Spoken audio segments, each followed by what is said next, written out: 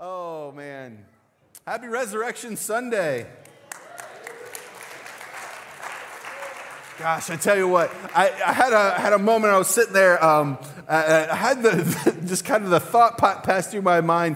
The idea that a lot of times people, when we talk about going to heaven, right, and it's this kind of like over-reduced idea of what we're going to do there, and the kind of the cliche thing to describe that as like, oh, we're just going to sit around and sing songs, forever. That sounds so boring. I got to tell you, if that's going to be the moment, if this morning's going to be the moment for eternity, I'd sign up for that.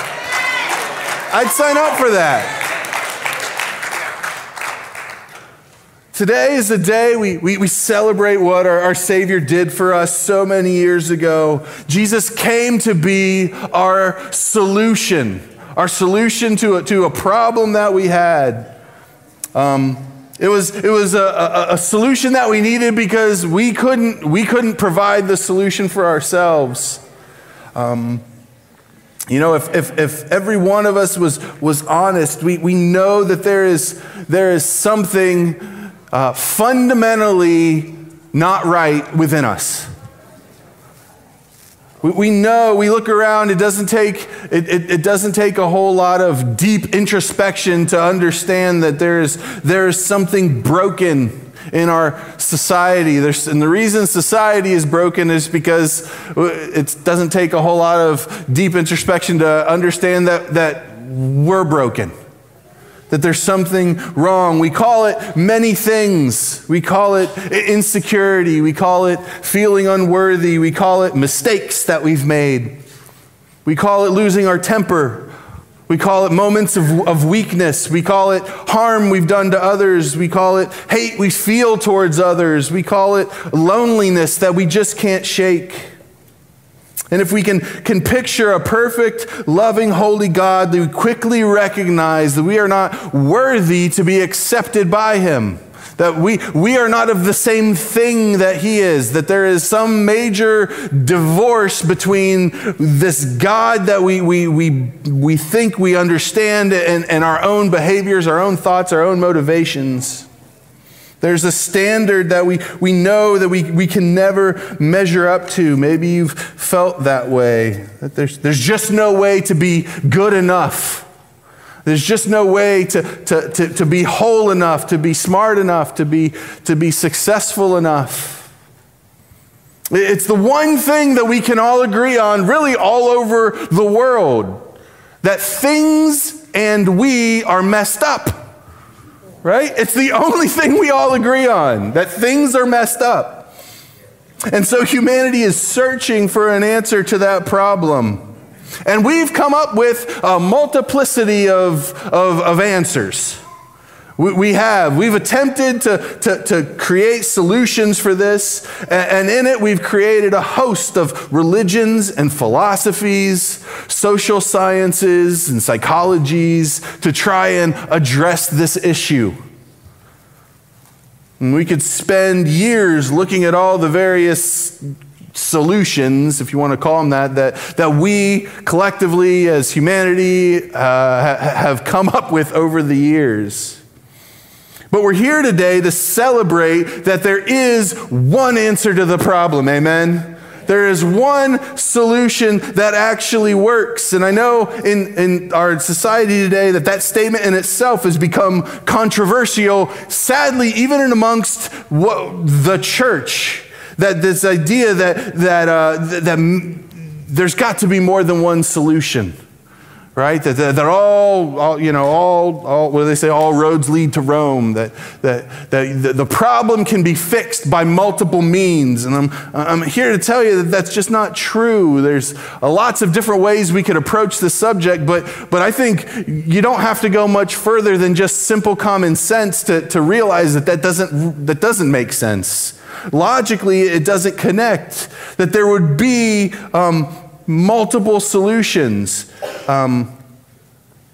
If you're rating the size of a problem, right? If we're trying to figure out how big a problem you have, There's a couple of aspects that factor into that. Is this a small problem? Is this a big problem? And the first one is, what are the consequences of not fixing that problem? Right? If the problem is small, if there's very little consequence to the problem not getting fixed, then it's not really a big problem. Well, we know that what we're talking about here is nothing less than our existence eternally and the quality of our life collectively and individually here, humanity itself. So there are big consequences we're talking about. So that puts it in the big problem category. Another way you rate problems is how difficult are the solutions to fix the problem. If it's dark in your house and you're trying to walk around, it's the middle of the night, you could trip, you could fall, you could hurt yourself. That's a decent sized problem. But the solution is very not difficult, right? You go to the light switch.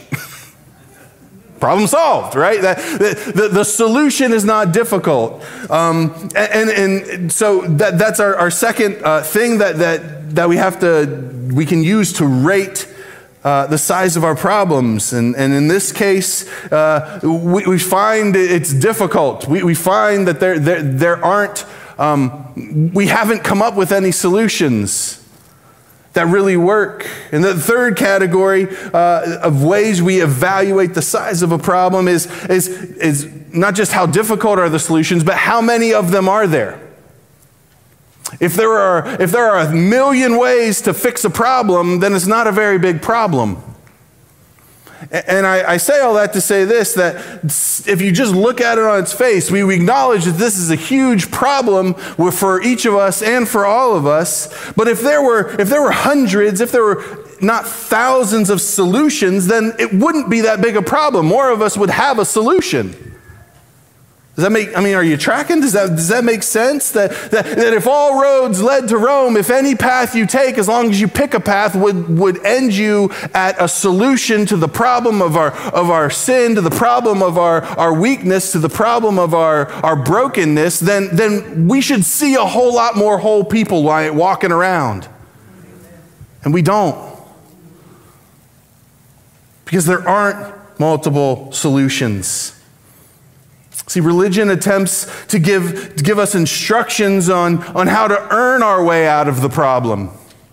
And philosophies try to reason our way out of the problem. The solution, if I can just understand it, then somehow that will fix the problem.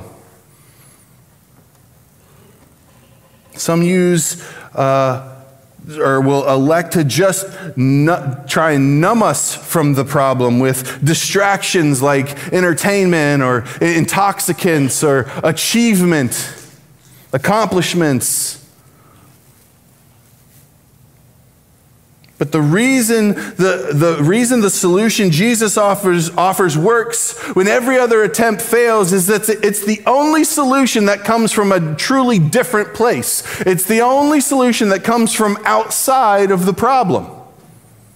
See, every other solution that we come up with, that we attempt, is a lot like trying to dry off while you're still in the deep end of the pool.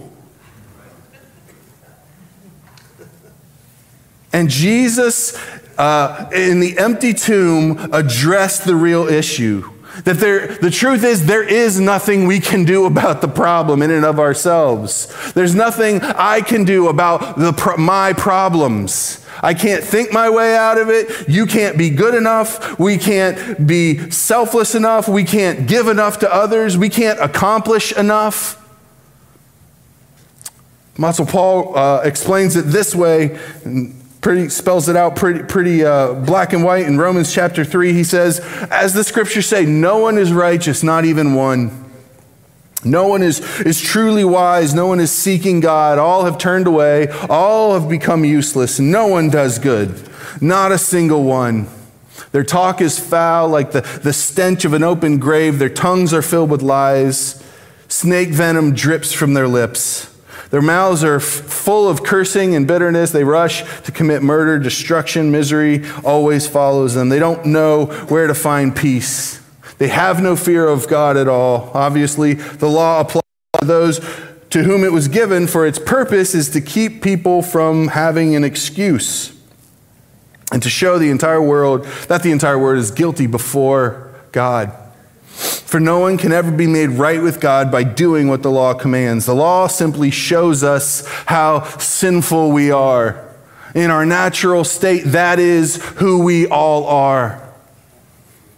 And this is why the gospel, especially now, is becoming more and more offensive to people, because this is if you want to accept the solution that Jesus offers, we have to start at the position that he does, and that is where we stand before the cross and the empty tomb. And that is right here. And we have to be careful. There is a temptation within us to want to minimize this part of the story. But I'm here to say that we cannot. We have to, in our own lives, we can never forget what we were. And if we're sharing the solution that Jesus offers us to others, we have to first start with the acknowledgement that that's where they are. Now, that doesn't mean that it doesn't give us license to enjoy telling people that that's what they are. We speak the truth and we speak it in love. But we still have to speak it. But the good news is God doesn't leave us there. He offers a solution. What Jesus does in his life, his death on the cross, and in his resurrection is he comes to the side of the pool and he offers to pull us out. See, that's where the solution comes from. It comes from outside the pool.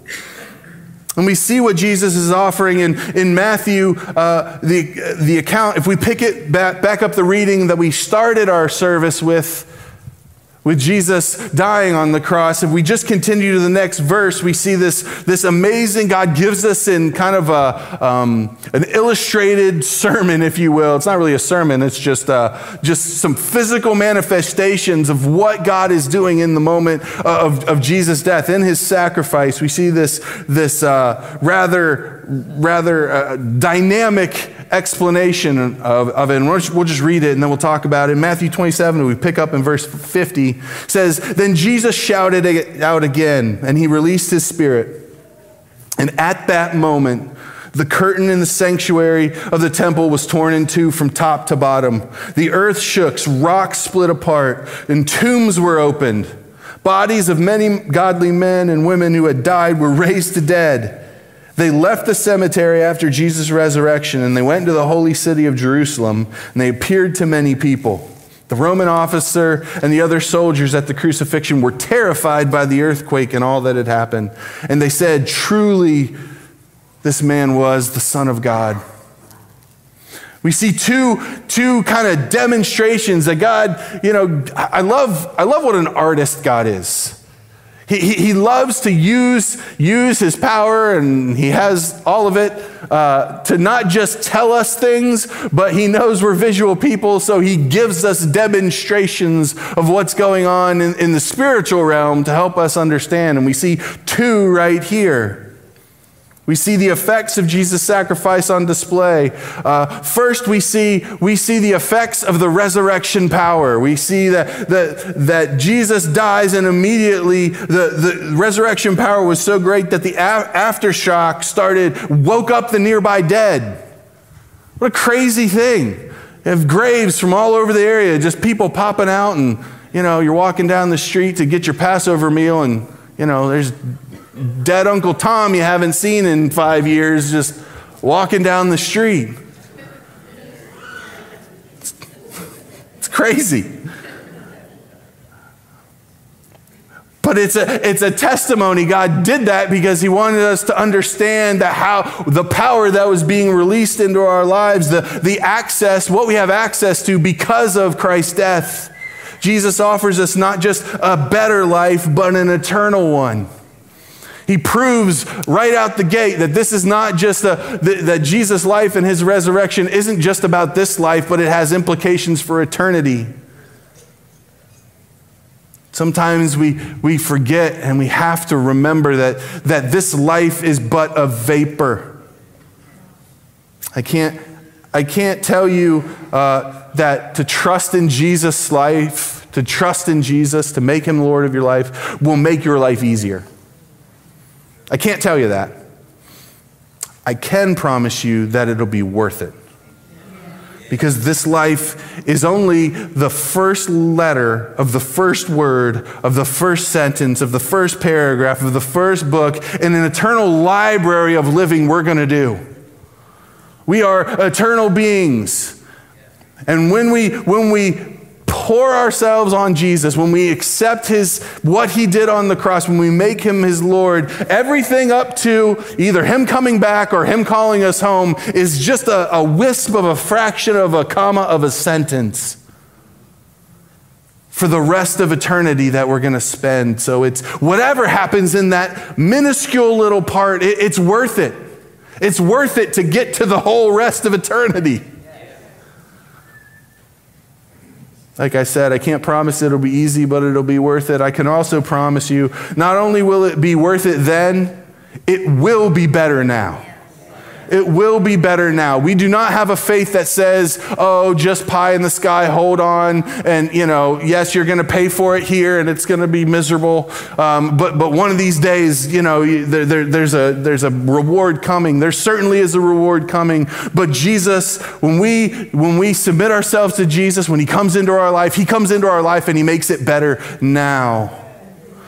All that resurrection power is now, says the same power that raised Christ from the dead now lives in us. We get a new source to live this life.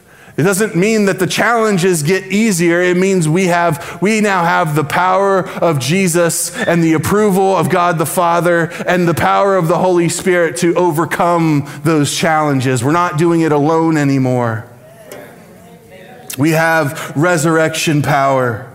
When you let Jesus pull you out of the pool, when you make him your Lord. The other thing we see in this story is not only did the dead walk around, but he does this other kind of strange thing where God tears this veil from top to bottom in the temple. Right? What is this talking about? This is the temple was where people met God. Since God's introduction to the people of Israel, that's what the temple was there for. And in the temple there was another area where the Ark of the Covenant, which was the very spot that God would meet people, and there was a veil that separated that from everybody else. And you couldn't go in there. Only the high priest could go in there, and only once a year, and only after a whole lot of cleansing and prayer and doing all of these things just the right way. It was a scary place to go into. They would tie a rope with a bell around the guy's leg before they'd send him in case he did something wrong and got struck dead. They could yank him out without having to try and go in after him. But God in that moment rips this veil from top to bottom and sends a very clear message to all of us that access is now granted to every single one of us. Up until this point, we had an intermediary. That's right. God led by speaking to individuals that would speak to the group. That's typically the way he led. But now, because of what Jesus does, he cuts through all that cosmic red tape, and he offers to us direct access. We now have direct access to, on the Ark of the Covenant, the top of it, they called it the mercy seat. And it was the place where the sacrifice was laid once a year to atone for the sins of the whole nation. We now have personal access to a mercy seat where we can come and receive forgiveness directly from our God. We have direct access to his presence. We can now go into the Holy of Holies. We can now have God's presence, not just access to it, but he goes with us. We have direct access to his guidance. It was only, before this, it was God speaking to a few, leading the bunch. But now, because of what Jesus did, you have the ability to hear from the Lord for yourself.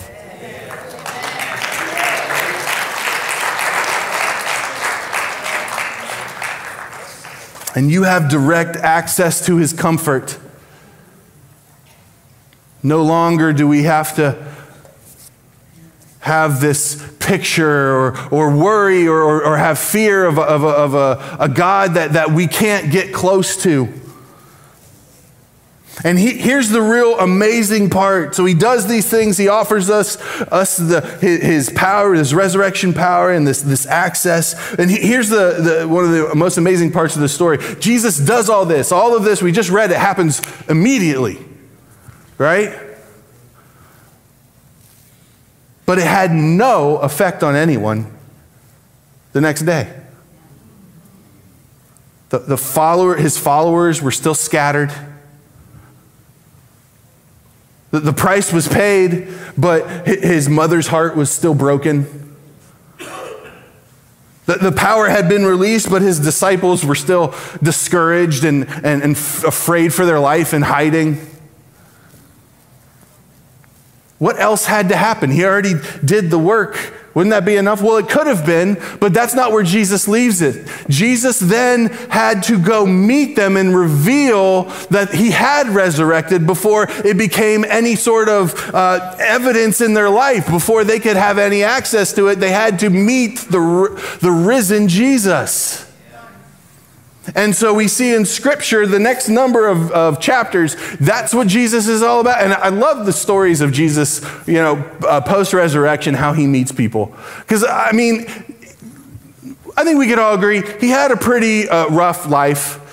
Jesus' path here on earth was not, he was on mission, and it was all sacrifice, and there was I think this was the part of his life that he really just got to have fun. Right? The job's done. He's finally getting to cut loose a little bit. Because all of these stories, they're just, Eldridge, guy wrote a book called Beautiful Outlaw. And he has a chapter in there about the playfulness of Jesus.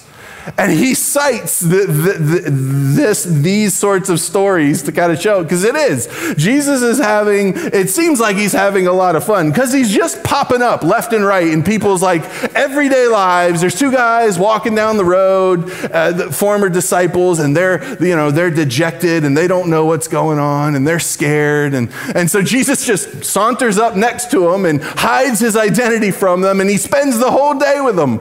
And they talk, and he encourages them, and then finally, right at the end, right at the end, he says something, and all of a sudden, he opens their eyes, and boom, they're like, oh, Jesus, and he's like, bye, and he just disappears.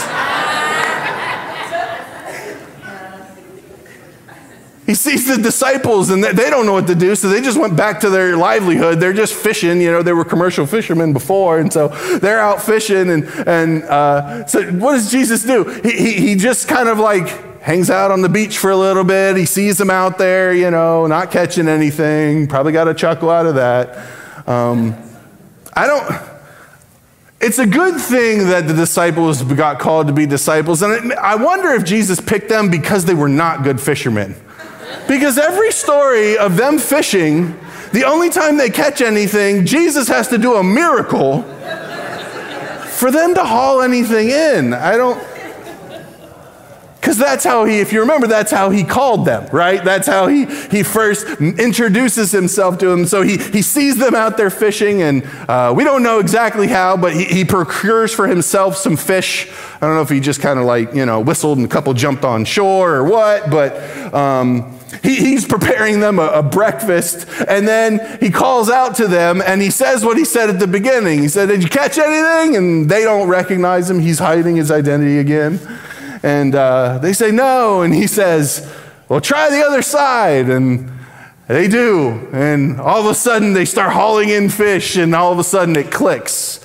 Oh my gosh, that's Jesus. And they freak out, right? And one of them jumps out of the boat and just swims in, Yeah, Peter, he's a little impetuous. That's Peter.